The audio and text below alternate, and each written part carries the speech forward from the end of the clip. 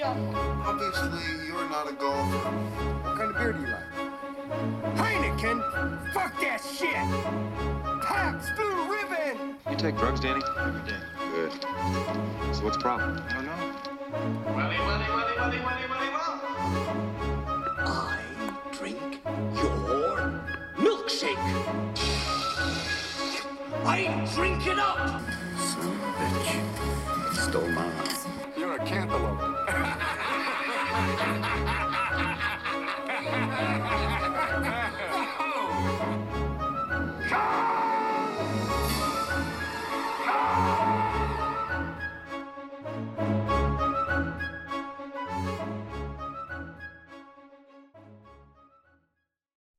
Well, I think it's that time.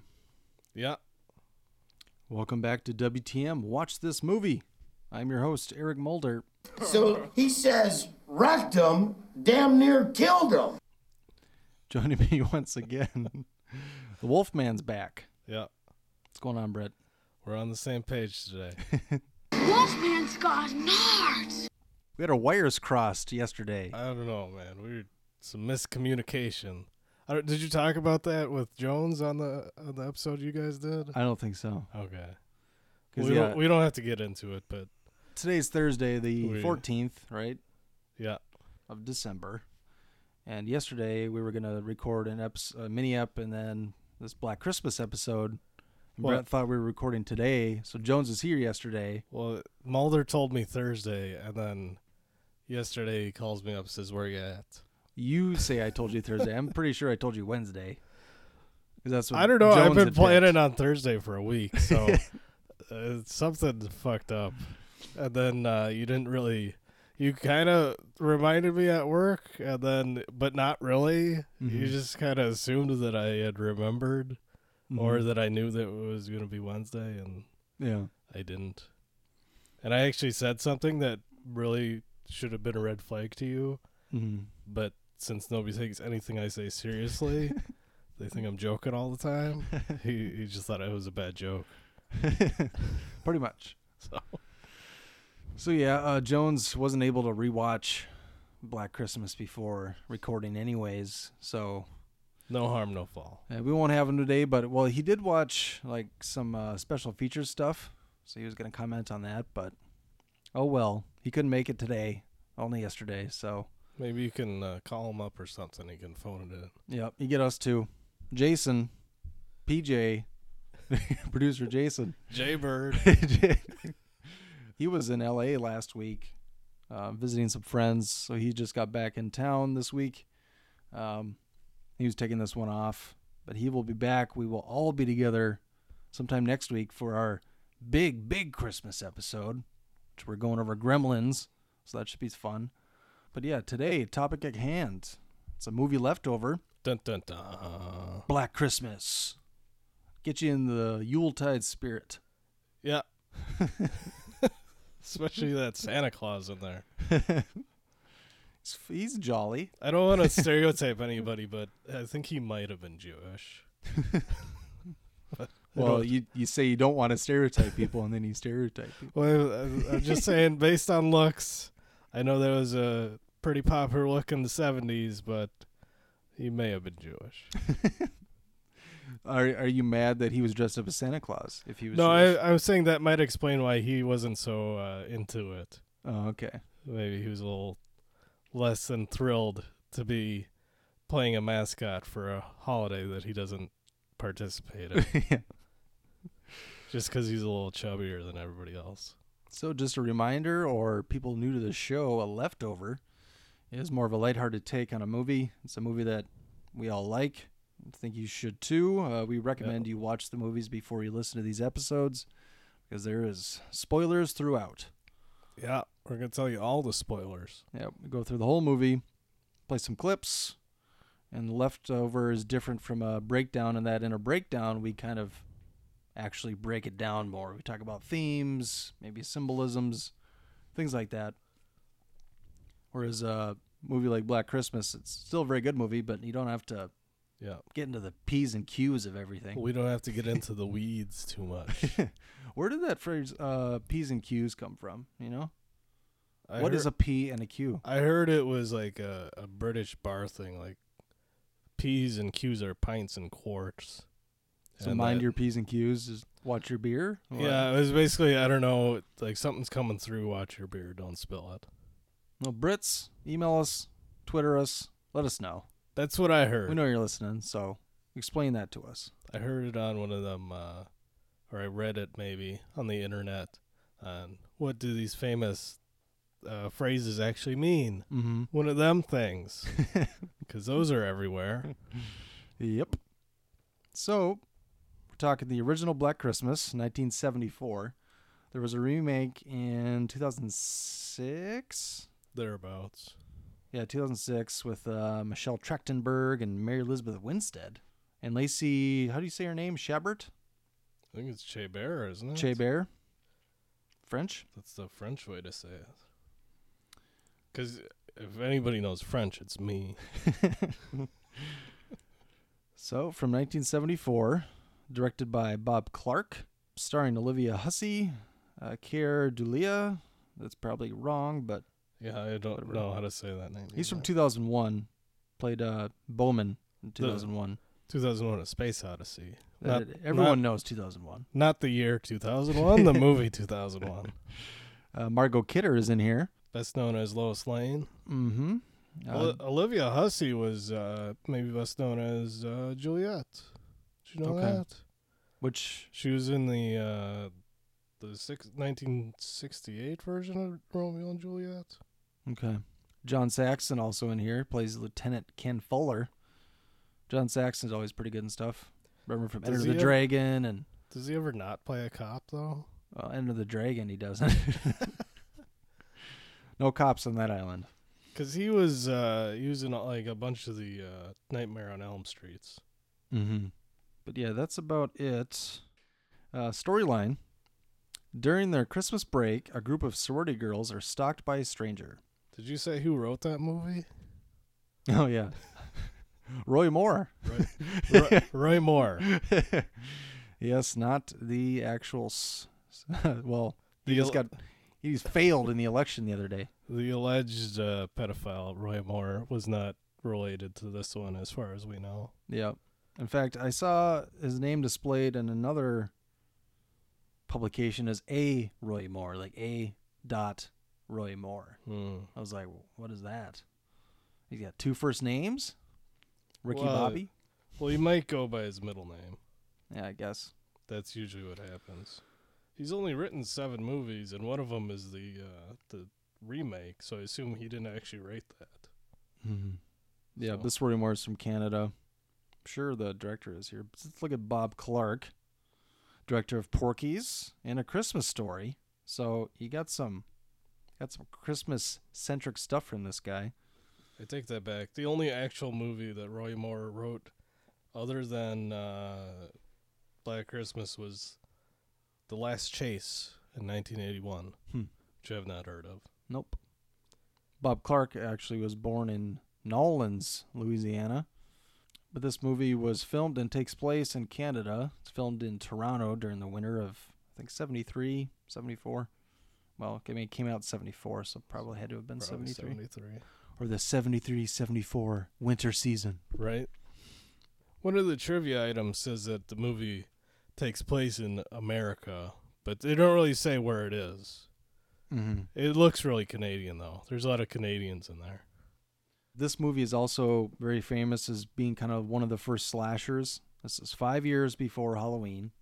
People always point to like Psycho as one of the early slashers, which it is and it isn't. You know, it probably was maybe the first or around the first of its kind. Yeah. But 70s came away with a kind of a new breed of slashers, so to say. Right. Texas Chainsaw came out this year as well.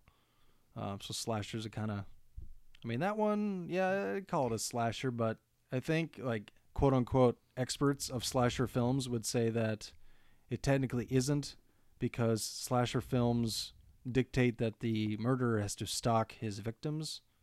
Okay. Whereas his Texas Chainsaw, all the victims come to them, stumble in the house, and they don't really have to do anything.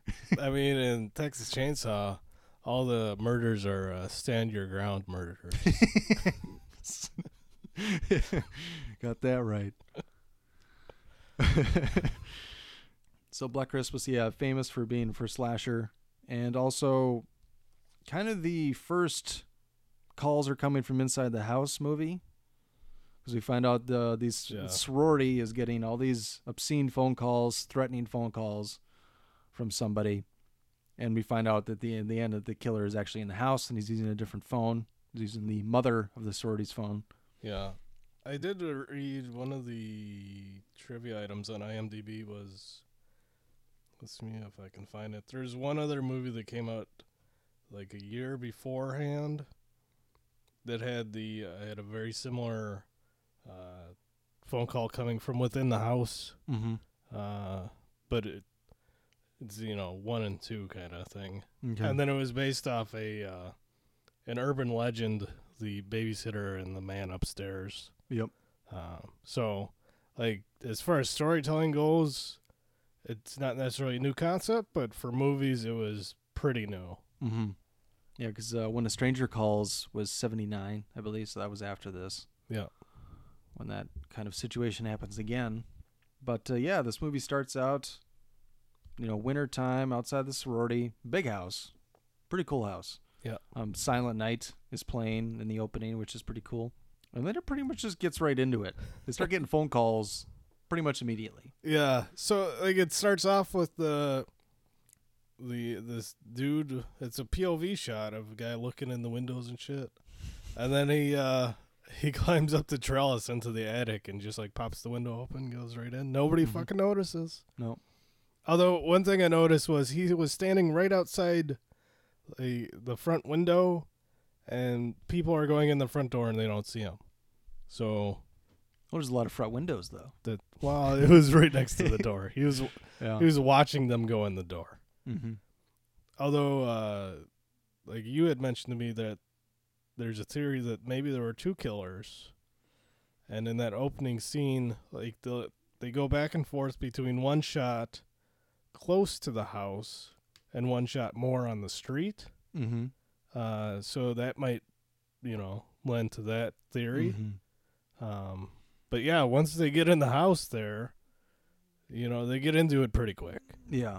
It's kind of right around probably close to Christmas break. Apparently the sorority is full of, fun-loving young girls. Margot Kidder especially is kind of the house drunk. Right. And outside of the mother of the house. The house drunk, house slut. Yeah. She's pretty hard living. Mm-hmm. Which is a big departure from everything I've seen her in, because I've only seen her in the Superman movies. Which is weird, because I've seen her in maybe 1 or 2 other things, and those other movies I've seen her in, she's more like the character in this movie than she is Lois Lane. Yeah.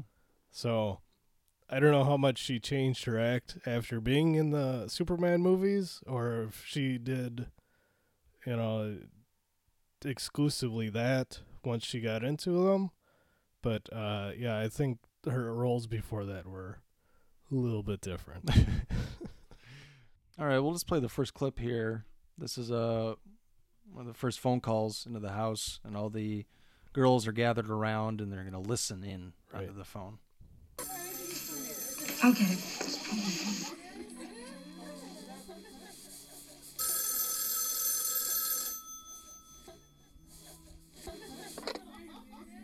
Hello? Hello? Hello? Hey, quiet! It's him again! The Mona!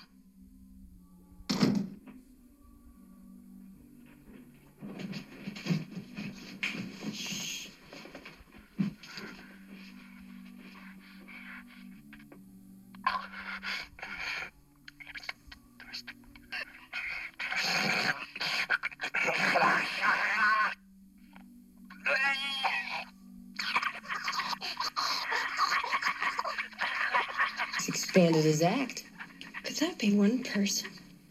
No, Claire, that's the Mormon Tabernacle Choir doing their annual obscene phone call.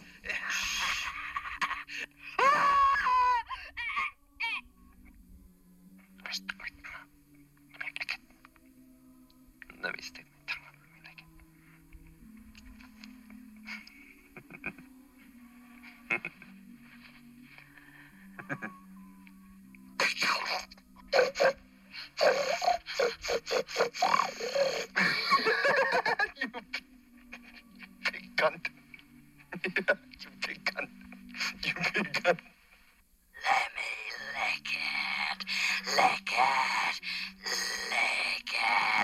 like your pretty piggy cunt.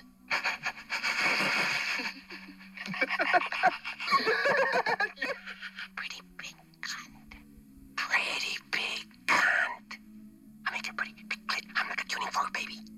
Not bad. Suck my juicy cock. I'll come over and you can suck it. Suck it. Okay. Listen, you pervert, why don't you go over to Lamp of Kai? They could use a little of this. You piggy cunt. You want my fat cock too? Oh, why don't you go find a wall socket and stick your tongue in it? That'll give you a charge. I'll stick my tongue up your pretty pussy. You fucking creep! I'm going to kill you.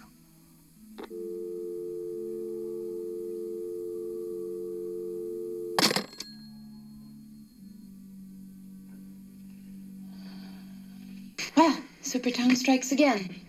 Fastest tongue in the West. That was sick.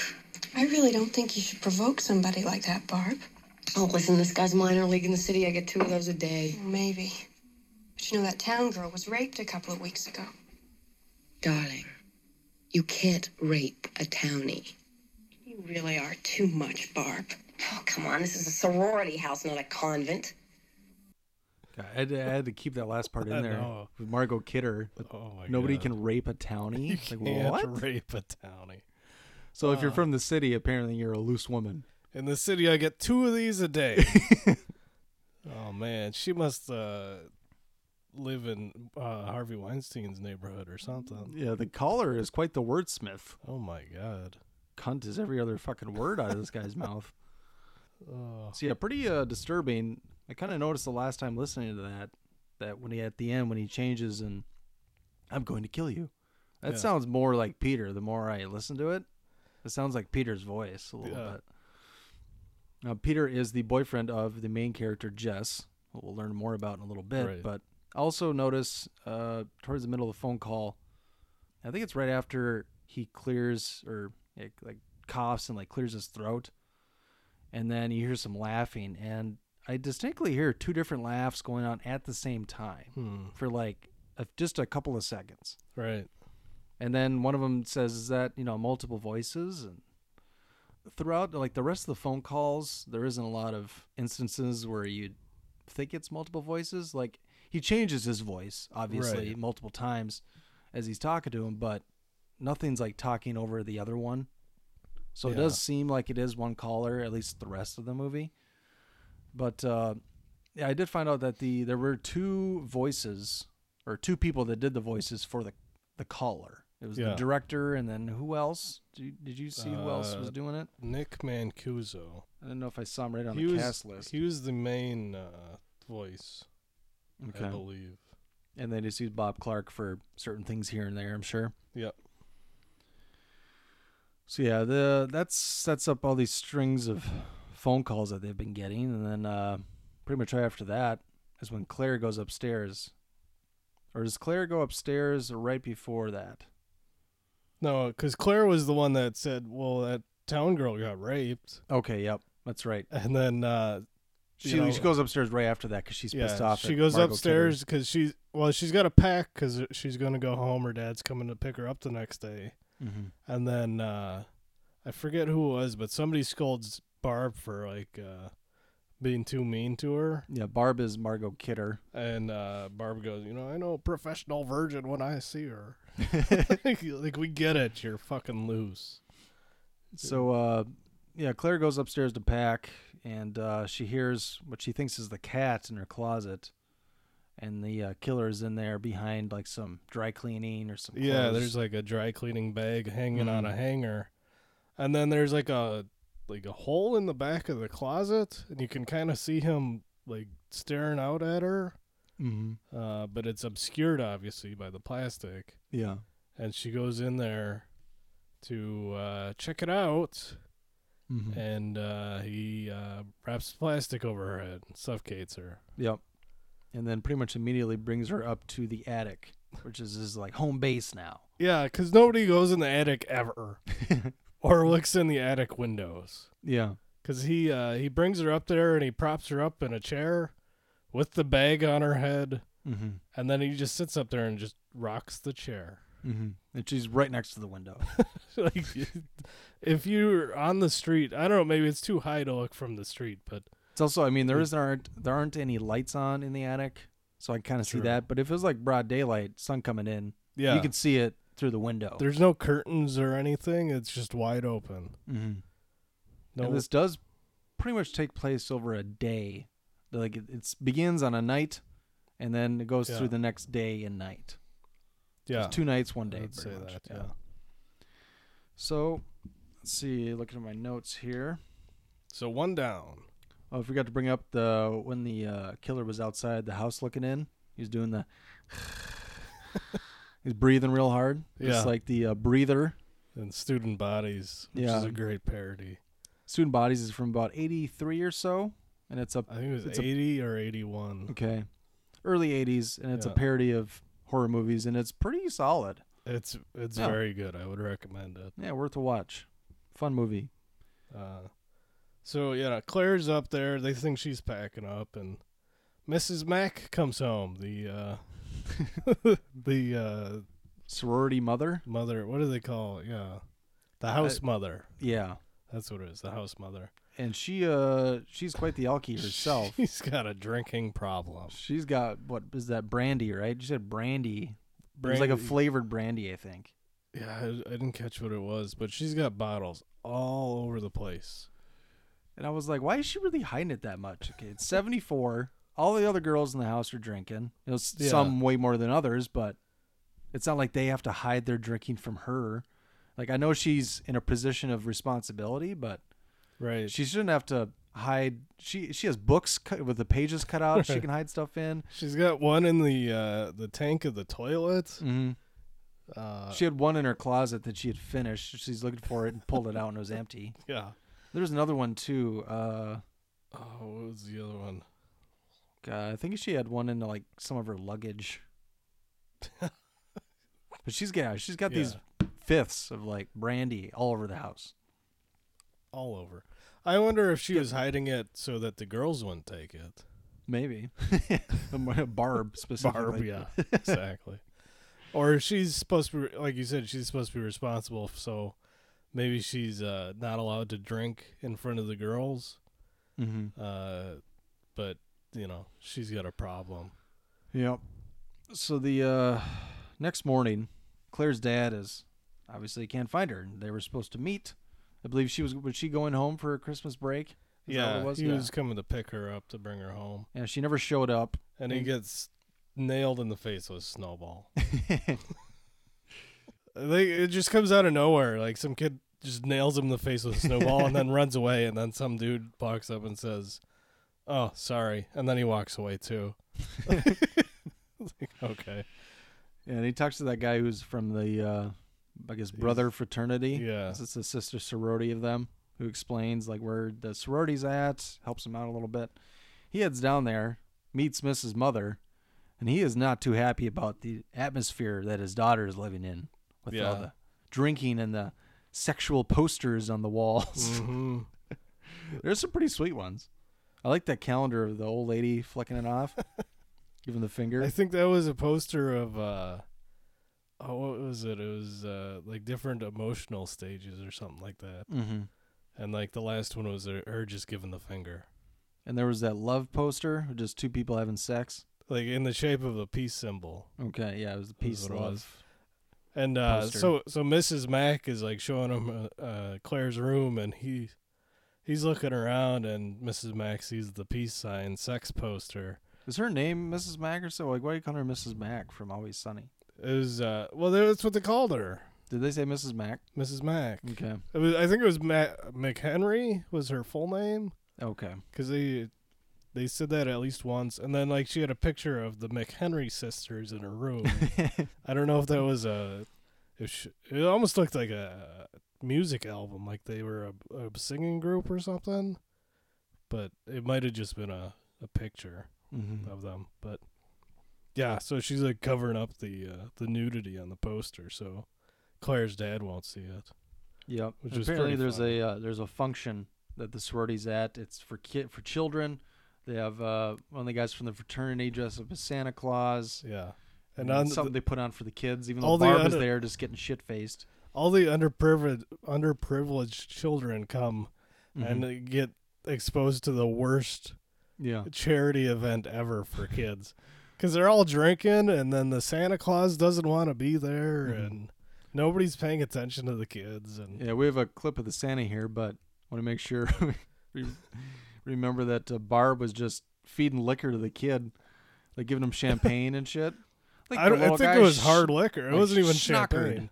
Yeah, I don't even think it was champagne. It was something harder than that, but yeah. She's doing it right in front of Claire's dad. He is not too happy about it. But here's a clip, just a short little clip of Santa with a little kid jumping on his lap. Ho, ho, ho, shit. Santa, please. Look, she's supposed to be going away with me for the weekend, goddammit. Well, we decided that we would go skiing for a few days. Yeah, and I've been looking forward to this for 3 weeks. Bitch. Isn't Santa naughty? Ho, ho, ho, fuck. Great role model for the kids. Oh my god! And he's got like a little girl sitting on his lap, and she's just like sitting there looking around, just cussing up a storm. Awkward. And then it kind of cuts to Jess meets her boyfriend on campus. He's a pianist, and he's practicing. He has a big recital or tryout. Yeah, or something or other. I forget what that was for. If he was trying to get become a concert pianist or something, or get hired for a job. I don't remember. Something like that. And she tells him that she's pregnant. She's got some news. She does not want it. And he's not ready. I'm pregnant. Jess, that's fantastic. I don't want it. You don't want it? No. I'm going to have an abortion. You can't make a decision like that. You hadn't even asked me. I wasn't even going to tell you. Jess, I want us to have a baby. Peter, I can't. Oh, Christ, Jess.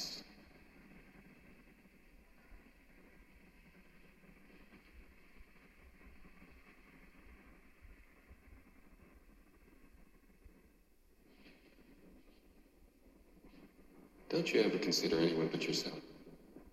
I've thought this out very carefully, and I know what I'm going to do. Do you know how important this afternoon is to me? Yes, I do. Why don't you just get out of here?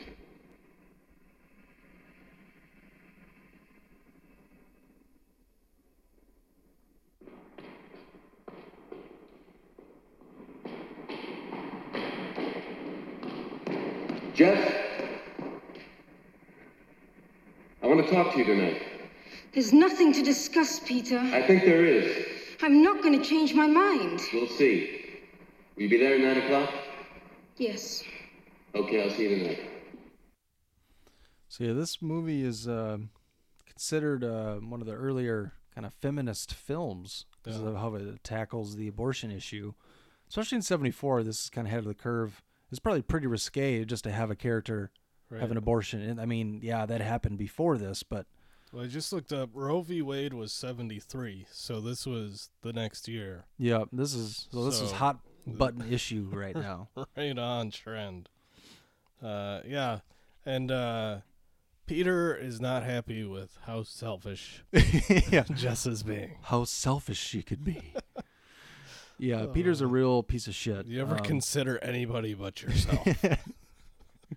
He's a douchebag throughout the whole movie. Pretty much all the male characters are either douches or idiots, except for the lieutenant, John Saxon. Yeah, like you might have a little sympathy for Peter. You know, he wants a kid. He wants to be part of the decision. Mm-hmm. But the way he goes about everything, like, he's just hateable. Like, you just fucking hate this guy. Because they have further conversations about the abortion, and he's just like, ugh. Right. He's going to change her mind because it's going to be his way. There's a scene later where he talks about killing the baby, and then like the killer says that on one of the phone calls when the police are listening in. He says you act like getting rid of the baby is like getting a wart removed. Yeah, But then the lieutenant is listening and he says, "What did he mean about killing the baby? Why would somebody say it like that?" like that's such a weird way for anybody to talk about abortion. Yeah. But, So that's one of the many red herring things they kind of throw at you, because throughout the movie they keep on putting more and more evidence that it's Peter that's the killer. And it's actually hard to believe that he's not. Yeah. Because he does not do a good job of building a case to establish his innocence. Yep. So next let's get to the second kill. Mother Mac eats it in the attic, because she hears what she thinks is the cat up in the attic. Yeah, she's been looking for this cat for like a day and a half now. It is a big fucking house. But at one point, she's looking for the cat, and she just starts swearing at it. And then Claire's dad just pops up, and she's like, "Oh, whatever." So she heads up into the attic where the killer is, and she's pokes her head through the opening, kind of looking around. It's all dark. She can't really see shit. Then she kind of hears something, turns around, and he throws down a what would you call it? Like a pulley system with a hook on it. Yeah, he's got like a hook on a rope. So yeah, like he throws the hook down, goes plants right in her head, and then he yanks her up through the hole with that pulley system. Yeah, it's a pretty sweet scene. But yeah, she zips right up there. And then she was getting ready to go visit her sister, and she's got a taxi cab waiting outside for her. And that guy, he can only wait so long. He's been honking for like 5 minutes. Like, come on, lady. And he just fucking gives up and drives away. Yeah. And she's up there in the attic with a hook through her face. Yep. So now there's 2 dead people in the attic. And then there's a shot right after that, like another POV shot that's looking at the house. And I'm like, okay, is this the boyfriend, Peter? Right. That's looking outside the house. Because he said he was going to show up that night at 9:00, and he does show up soon after that. Right.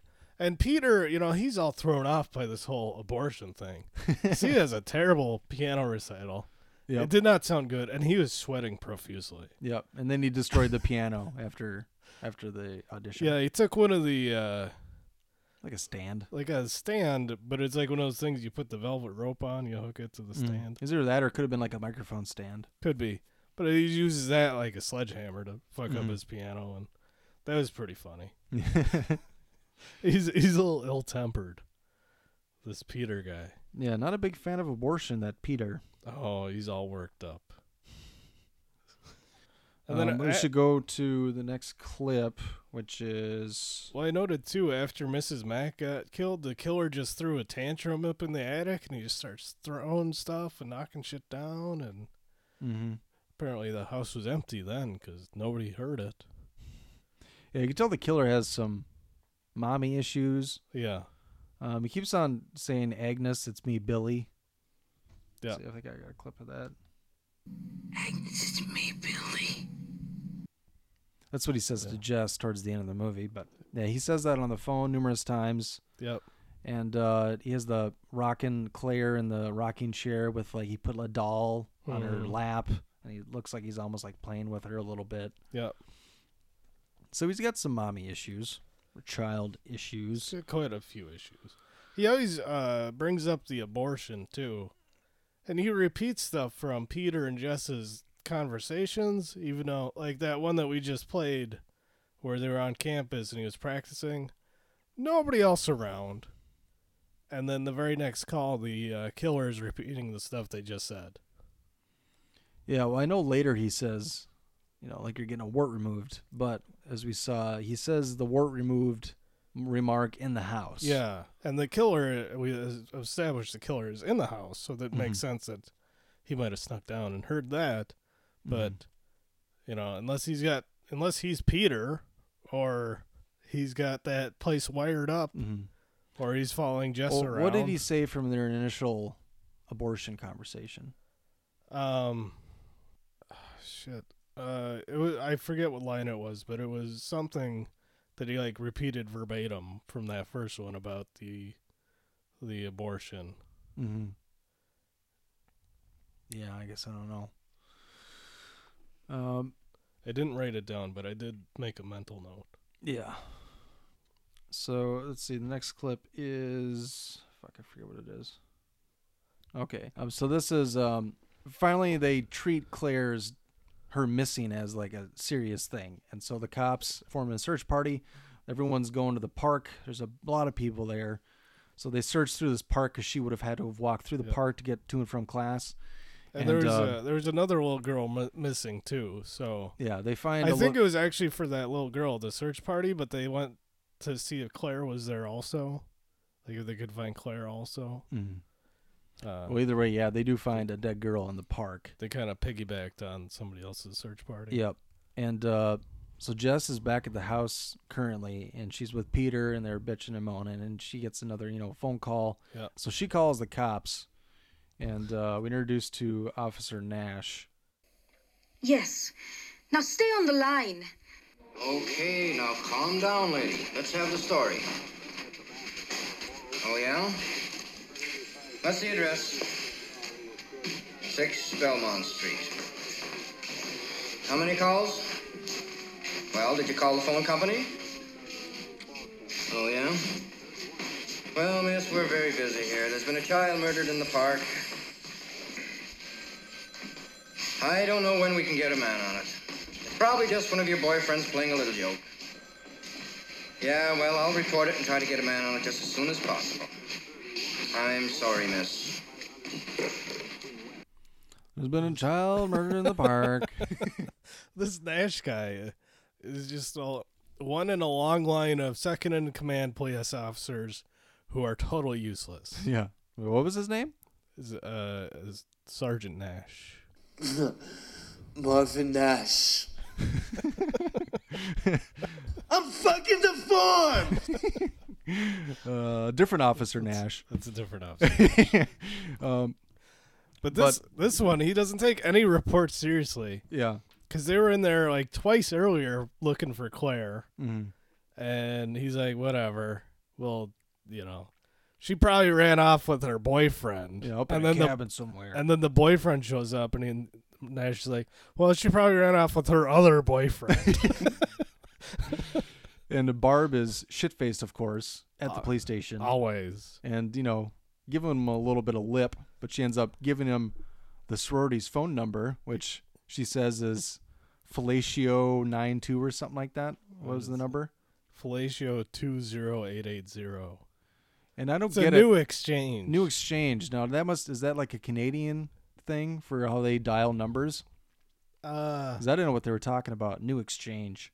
I don't know. Because what did they always did, like Klondike 5 was the phony baloney TV phone number. It was like 555. Mm-hmm. So they would do like the first two letters and then whatever. So I don't know if it was like FE 02880. Yeah, because that's what she tells him. It's a new exchange, FE. Yeah. So instead of like Klondike 5, it was Fellatio 0. Okay. I don't know. I assume it's something way dated technology-wise. Mm-hmm. And it goes right over Nash's head. And Fellatio doesn't register. He doesn't know what fellatio is. Yeah, international listeners, fellatio's a blowjob. So. And then, and then so after Jess calls about the obscene phone calls, but Barb and Claire's dad, mm-hmm. and Claire's boyfriend were there, and they're like, "What the fuck are you doing?" And they go talk to the lieutenant, and the lieutenant's about to call up the sorority to see what's up, to follow up on the report, mm-hmm. and he sees what the phone number is written down as. Play that clip? Yeah, play that clip. Okay. There's another officer in the background that knows the situation and he's just laughing his ass off.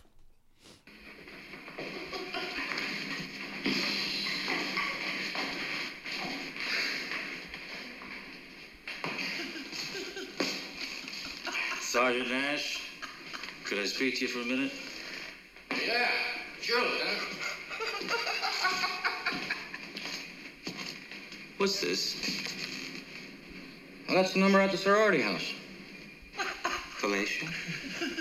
Yeah, it's a new exchange. FE. New exchange? Yeah, Felicia.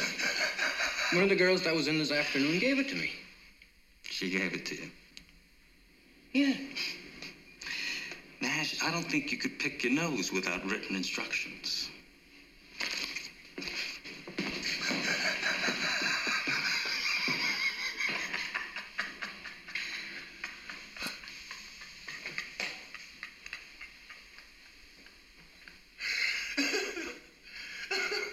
I know. Something dirty, ain't it?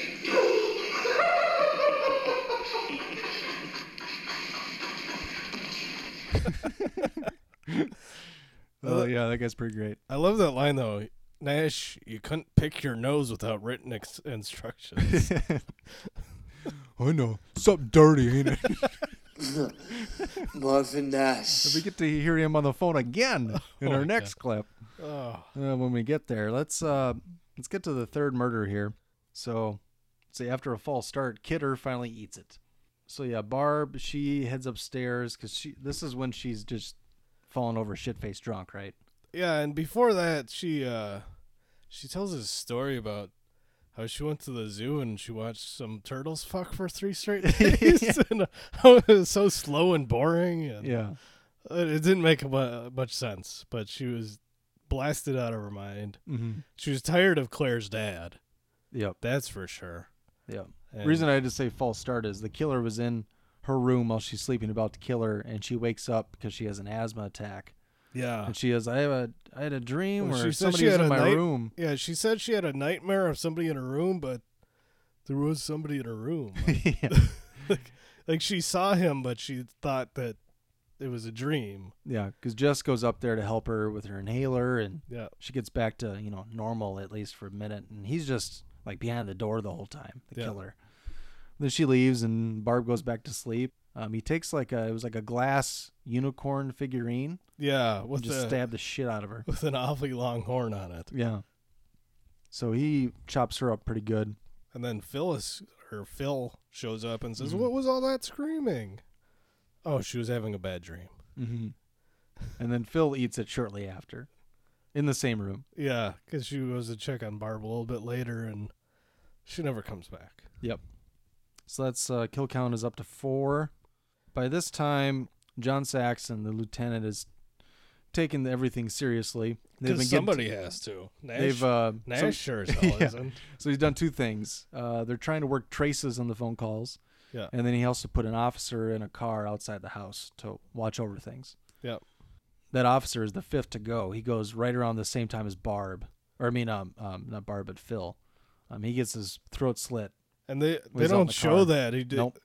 They just the lieutenant tries to call the police officer outside and he doesn't answer. Mm-hmm. And then when they show up later, they find out, oh shit, he's got the OJ treatment. Yep. Or whatever the OJ treatment was called in 1974. Could have been a Colombian necktie. It's pretty close.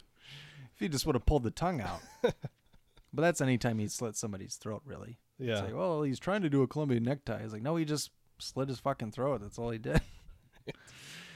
So they're trying to work the phones. They have to keep him on the line for an extended period of time so they can, track it. Which is, I think they shot those scenes pretty cool. Yeah. They show some guy like the, what do you call it? He was a linesman. Exchange. He was a linesman, and he was at the whatever the.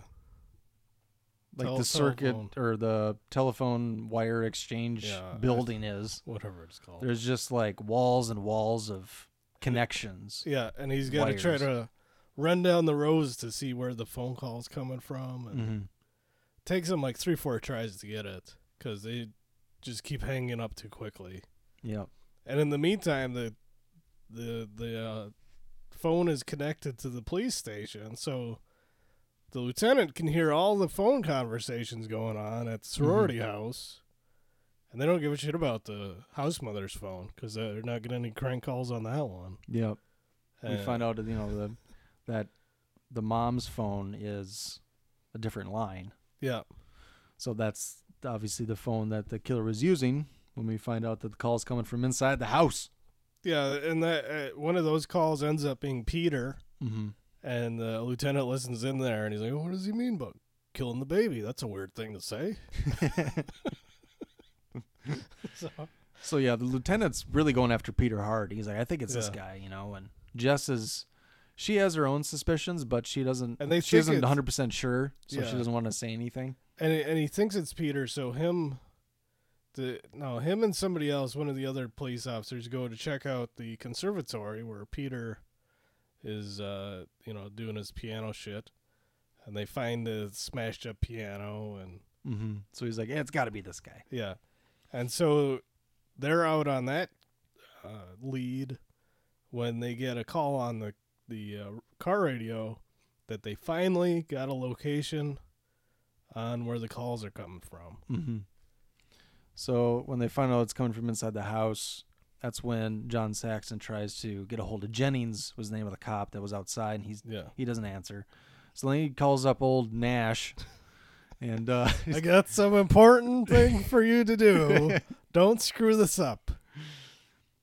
Just tell her to get out of the house. Don't ask any questions. And whatever you do, don't tell her the calls are coming from inside the house. That was the one important thing. Yeah. Don't tell her the calls are coming from inside the house. Just get her out of the house. So let's listen to the call Nash makes to Jess.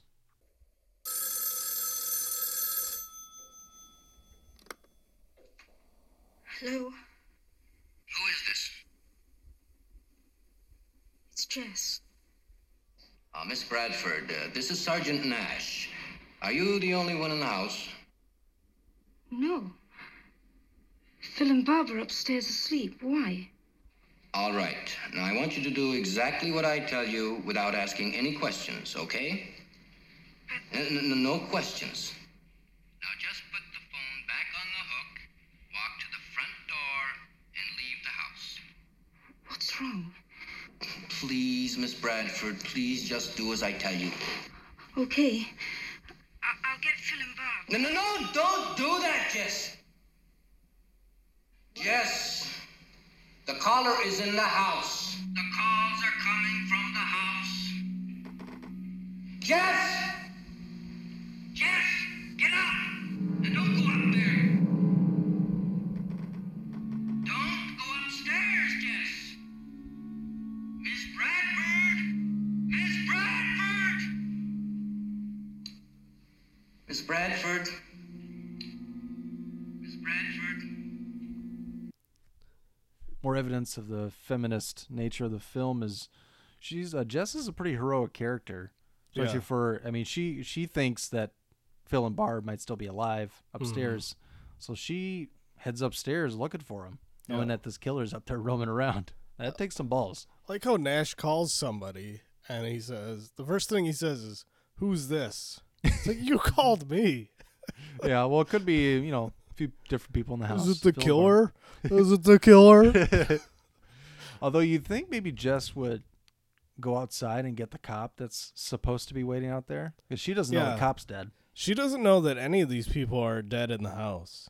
Mm-hmm. She just knows that the killer is calling from in the house. Yep. But one thing we didn't mention earlier was... of course, maybe she thinks, she was suspicious of Peter. Maybe she thinks it's him up there, and he's not going to do anything to me. But one thing we didn't mention earlier was they had ruled out Peter because she had received a obscene phone call while Peter was in the house. Yep. And so, that happened. They're like, oh, it's not Peter. We know it's not Peter. And now Peter's prime suspect number one. Yep. Again.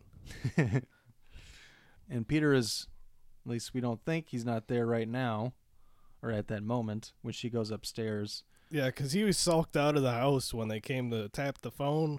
Mm-hmm. And then he was just standing across the street being creepy as fuck. Yeah. Yeah, they throw a lot of evidence out there. Like, it's Peter. Come on, guys, it's Peter. So then... I had seen this movie before, and then watching it a second time, I still thought it was Peter. So, yeah, Barb's door's locked, and so Jess kind of breaks it in I mean, she's being loud too. She's yelling their names. Like, she's not trying to be secretive at all. She's loud through the whole movie. Every phone call she gets, she's, hello? Hello? I can't hear you. It's like, why are you yelling? And then she's got this worried look on her face all the time when she's on the phone. Like, Look of concern. Like, I get it. You're scared, but.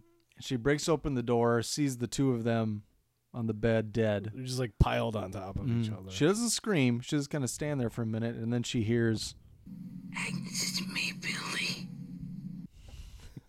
and she shoves the door in his face. And I think what happened is, like, the coat hanger on the other side of the door, I don't know, maybe there wasn't one, but I thought maybe there was, and that went into his face.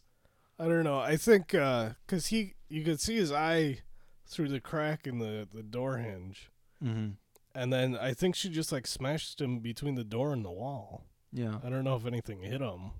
And then she runs downstairs, and then she realized they locked all the doors and windows because the search party said you need to lock your doors and windows. Yeah. A couple of bumbling idiots from town walking around with shotguns in people's backyards looking for the killer. I liked when those guys showed up, and then Jess is like, did you know this is the only door or window that we have locked in the whole house? like it just occurred to her. Oh, maybe we should lock some shit. Because throughout the whole movie, they were talking about the front door is busted. Yeah, it isn't shutting properly. It kept jamming. Like Mrs. Mack tried to get through about 5 times with her arms full, and somebody had to come open it for her. And then once it's locked, it's like you can't get that shit open. Yeah, so Jess, when she runs downstairs, she tries that door for a few seconds and then gives up and immediately runs to the basement. And then just stays there. Yeah, she barely beats the killer down there. She goes to the door on him, locks it. So she's in the basement, lights are off. She's hiding out down there. And the killer pounds on the door for a little bit, and then you hear him like walk away. Mm-hmm. And you hear the front door open and close. Yep. And then somebody's sneaking around outside. Yeah, like 20 seconds later, all of a sudden there's some knocking at one of the windows of the basement. You know, just like one of those, what do you call those windows? Like the egress windows. Yeah, egress windows or something like, because it doesn't even have, there's no hatch or there's not a window box for him. And it's Peter yelling, Jess, you in there? Hey, Jess! And the timing is just good enough where if the killer walked away from the basement door and walked outside, it would be just enough time to get him to knock on that window at that very moment. Yep. So Peter's got the worst fucking timing if he's not the killer. Yeah. And then I forget, does he break the window in? He breaks the fucking, there's a door, like you can walk down to a door at to the basement, and he's like scraping the ice off it so he can look through it, through the window, and then he just like breaks the window and opens the door. And then he walks around a little bit, and Jess is like hiding in the dark corner. Mm-hmm. What did she have? Did she have like a crowbar? No, she had the fire poker from the fireplace. Oh, that's right. Yeah. They see each other. Not a whole lot is said. It was kind of like you can tell Jess is worried and is thinking, oh, it's got to be him now. Yeah. And then it kind of just cuts away from that as they start to like struggle. Yeah. And it cuts to the lieutenant and his other officer showing up, finding the cop in his car dead, and then breaking down the front door, and then breaking down the basement door. Because they hear a scream as well. Yeah. From the basement. So when they go down there, they're both, Peter and Jess, are laying there kind of bloodied, it looks like, and they think she's dead, but she's not. It was like Peter had fallen on top of her, and I don't know if she hit her head or what, but they were both looked dead. Mm-hmm. And she kind of snaps too. She had killed him with the poker. So yeah, she kills him. Even if he's not the killer, she still kind of had every right, because he literally broke into their house and then assaulted her. So it's another stand your ground killing. Yeah. And so, hey, case is solved. Case closed. Let's go eat. We go to the hospital where they're kind of checking Jess out, and then they release her. And I don't think they brought her. They didn't bring her to the hospital. They put her up in her bedroom. Oh, right away?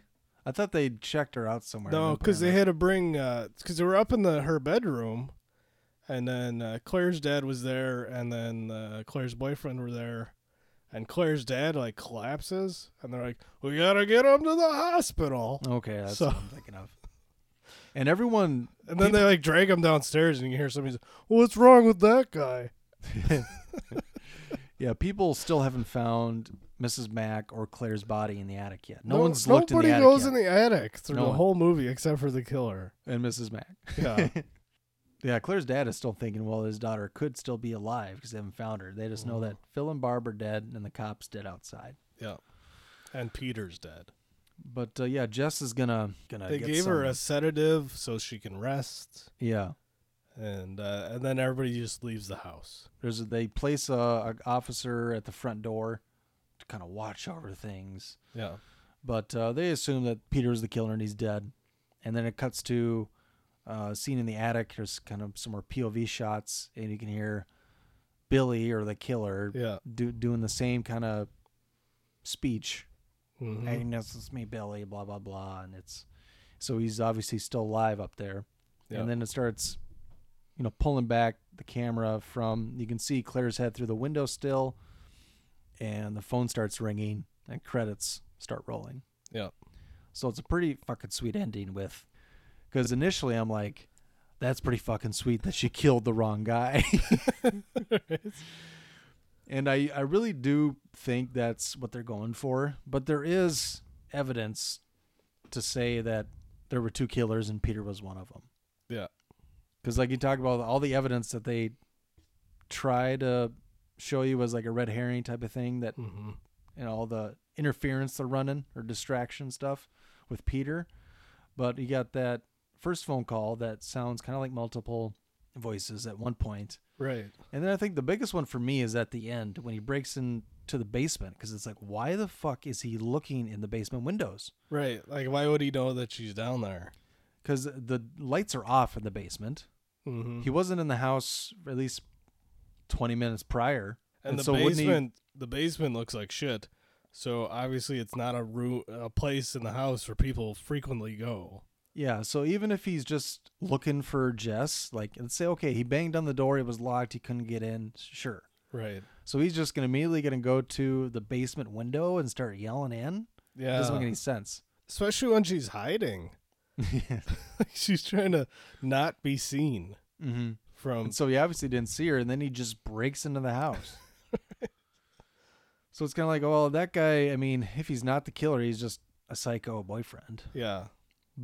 And I do think I think he is a red herring. I think their intention was only having one killer. Yeah. But retroactively, you can kind of piece together evidence that would support a second killer theory. And then, like I mentioned too, like some of the phone calls were repeating stuff that only Peter and Jess would have heard at that point in the movie. Because nobody else was around when they were saying it to each other, and they hadn't told anybody else, unless it was one of Peter's friends that he told right away. But I don't think he had friends. Yeah. If I'm gonna try and point to that first phone call at the end where he says, "I'm going to kill you," kind of like Peter's voice. Yeah. Well, we did look it up, and Peter doesn't provide a voice for the call. It's that one guy and then Bob Clark. I did read though that the guy that does the phone call voice did dub over a handful of Peter's lines to make it more questionable of whether he was innocent or not. So they kind of went the other way with it. Peter didn't do any of the phone call voices, but the guy that did do the phone call voices did a handful of Peter's lines. Okay, that would make more sense why I thought he sounded like Peter. Yeah. So they did that they did that intentionally to try to, make you think, oh, it's got to be Peter. And I do prefer the one killer ending because I think it's pretty sweet that she murdered her boyfriend. I mean, murders, it's by self-defense. Right. I'm not saying she wasn't in the right. She's not going to be going to jail. It's self-defense. But it's pretty sweet when you kill the wrong person, the killer's still up in the attic, just hanging out. Pretty fucking creepy. And he's still up there, and he might be up there forever. Yeah, it's a great slasher movie. It gets a lot out of, I guess, the kills because there isn't a lot of gore and or blood Right. for most of this movie, which is, that I always give movies more credit when the more effective they are without, or I guess movies that are effective without having a lot of blood and gore. Right. A lot of the kills are mostly off screen too, so I like blood and gore in certain movies, but sometimes, especially with the older ones, if they can get by with not doing that, I think it's even better. yeah. I mean, Texas Chainsaw original, there really isn't much blood. Only one person gets killed with a chainsaw, and it's on screen, but it's off screen. You can't see it. Yeah. Yeah, some of those kills actually even happen off screen. Even when he puts her on the hook, it doesn't show it. It doesn't go through her. It goes into her from the back, but you don't even see that. And that's just normal TV right now. Yeah. In 2017. Like, pretty much the most blood you see from, like, actual cutting in Texas Chainsaw is in the beginning when the hitchhiker cuts his hand or cuts, like, the Franklin's arm. Yeah. It's like, you don't really see much actual, like, on-screen blood and gore. It's all, like, stuff after the fact. Mm-hmm. Like body parts or things like that. But it doesn't take away from, the shock or the suspense or anything like that. Mm-hmm. And in some cases, like you said, it might even make it better, because if they did go for that, blood and guts, who knows how good the special effects would be? It might take you out of it even more. Mm-hmm. Yeah, and the what was I gonna say? Oh well, there's just same thing. I just think the suspense works so well with the premise, especially it being one of like the original calls coming from inside the house. Right. Stalking the babysitters. I also thought it was interesting that you talked about urban legend, the babysitter.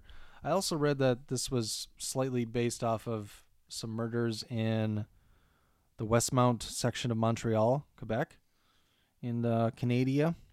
Yeah. And like some of the things I read about this, there was sequel talk, there was, kind of off and on. And they talked about, he thought it should be another holiday movie. So when Halloween came out, like Halloween is thought to have been like the spiritual sequel or almost sequel to Black Christmas. Because I think Bob Clark said that's how it should go. If there was a sequel to Black Christmas, it should have been Halloween. It should have been another holiday. They wanted to frame it around. I did read that John Carpenter originally planned it to be a sequel of Black Christmas, and then it kind of evolved into its own thing. Yep. And he also was going to call it The Babysitter originally before Halloween. Right. And then they said in 2007 they were going to do a sequel with Olivia Hussey and John Saxon reprising their roles. But after the remake failed so poorly, they didn't do it, and then Bob Clark actually died before they could finish it. Yeah, I haven't seen the remake, but yeah, I've heard it's a pile of shit.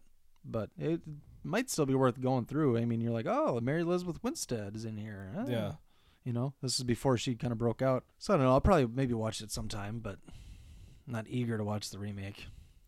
I heard they go into like the killer's storyline, like his history. Oh, which kind of defeats the purpose of. Yeah.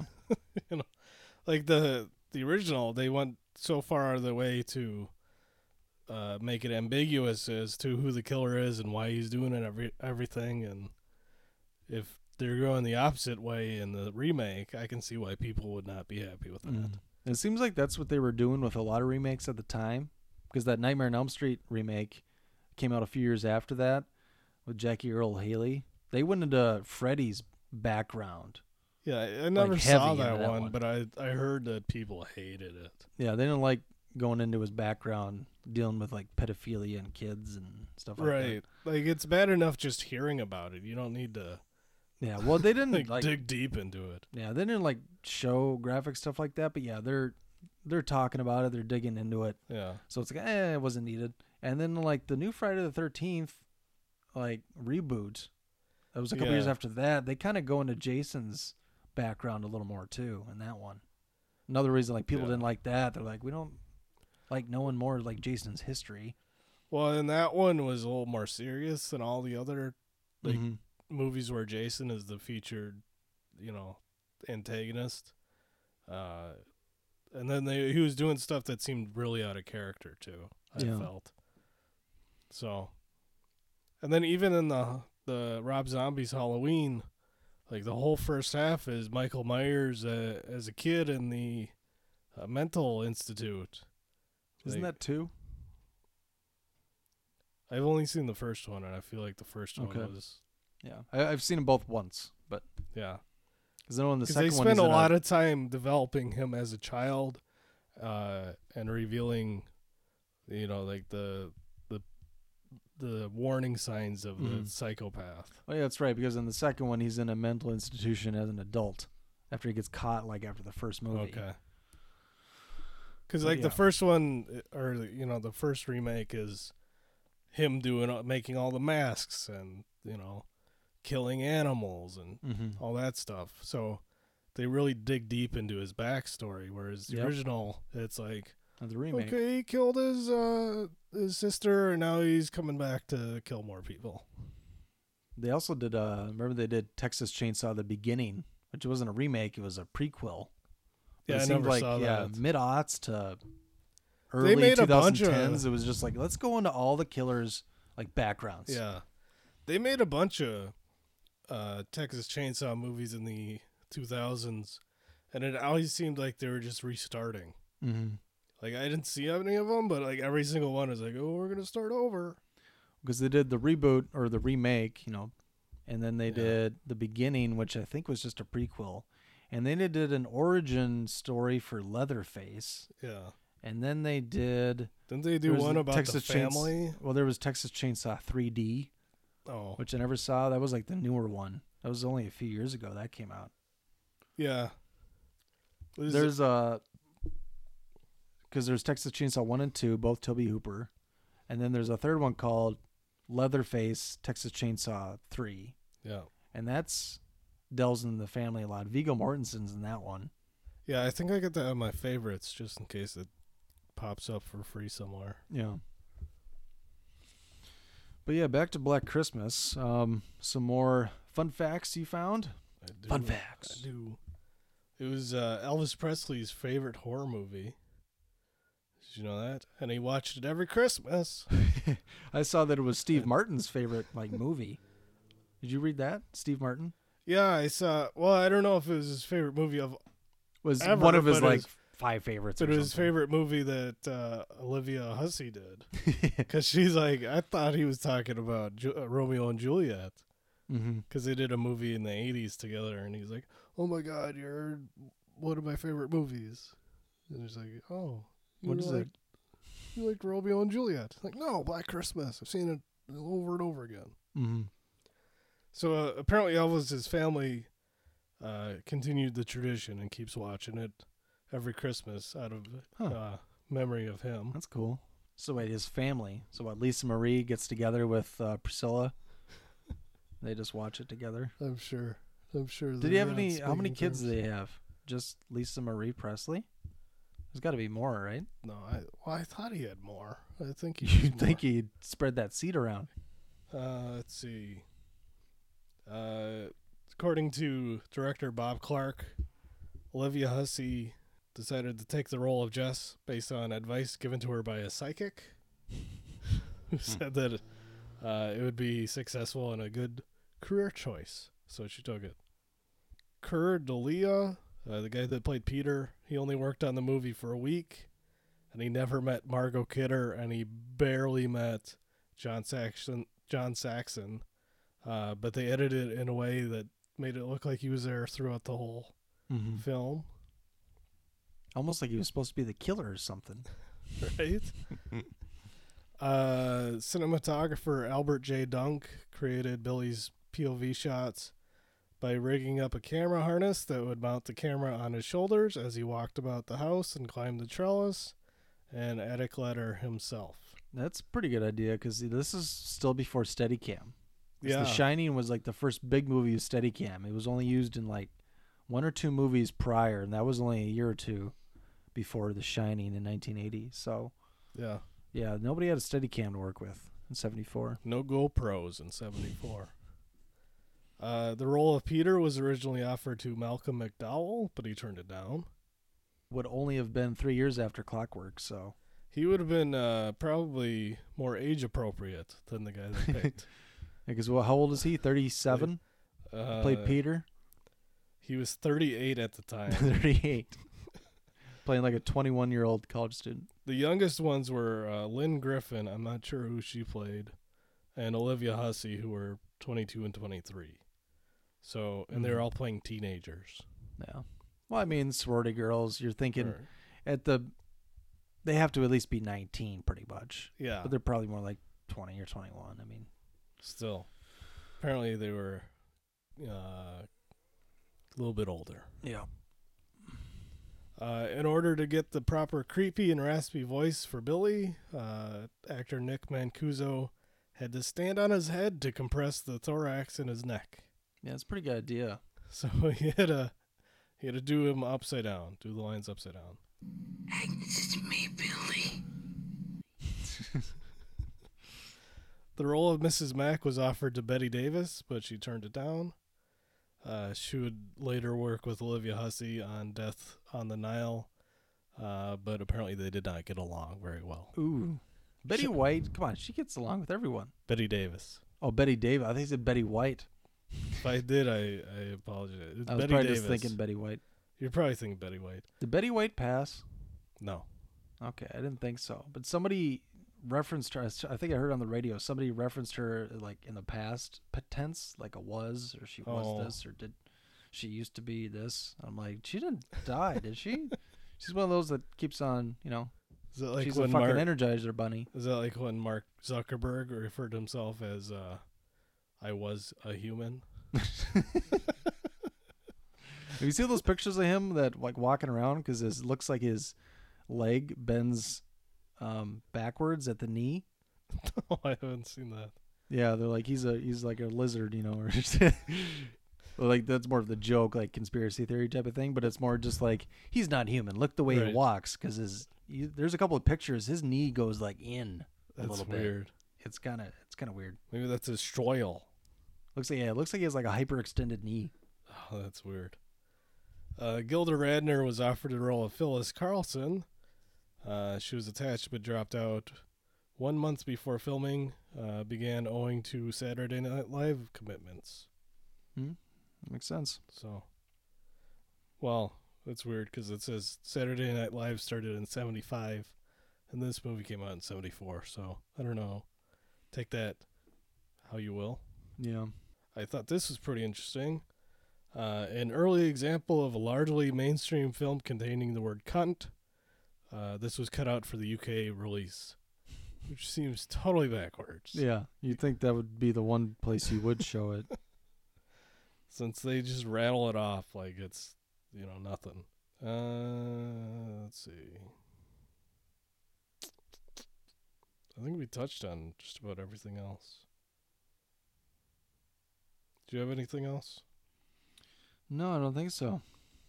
This movie, when I first saw it, it was a nice, pleasant surprise. I'd heard it was kind of a cult movie, like the first slasher type of thing, and it did not disappoint.